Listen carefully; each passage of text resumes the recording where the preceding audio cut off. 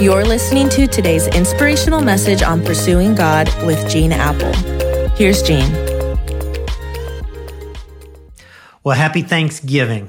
Well, whether you're eating turkey today or another favorite food, watching football together with some people you love, welcome to day 4 and the debut week of Pursuing God, my new daily podcast available exclusively on the new Eastside Christian Church app or on video through my social media channels. If we haven't met, I'm Gene Apple, and my hope and prayer is that these few minutes each day will help you begin, end, or get through your day with a deeper connection and awareness of God's activity and presence in your life. You know, the Bible speaks in Ephesians 5:20 of always giving thanks to God the Father for everything in the name of our Lord Jesus, always. Now, we have to apply understanding to this. It doesn't mean we're supposed to be thankful for things like tragedy, but we can be thankful for the ways God works in and through tragic situations.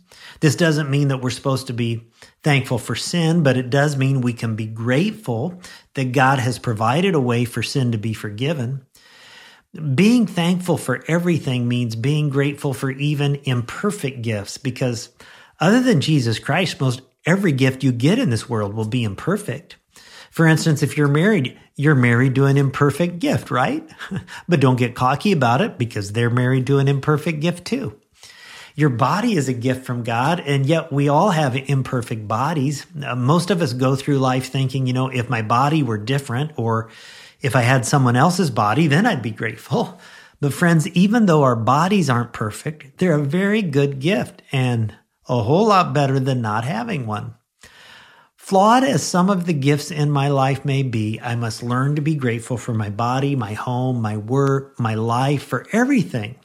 I mean, if I wait for perfect gifts, I'll never be grateful. If you wait to give your kids some praise until they clean their room perfectly, you'll never praise them, right? So you express your gratitude even for a less than perfect job. How about if we made today, Thanksgiving Day, no complaining day? It'll be like our spiritual discipline to see how long we can go today without complaining. Instead, let's give thanks to God the Father for everything. Every time you experience joy or pleasure today, just stop and say, thanks, God. When you eat some food that you really love and savor, just say, God, thanks, you made this.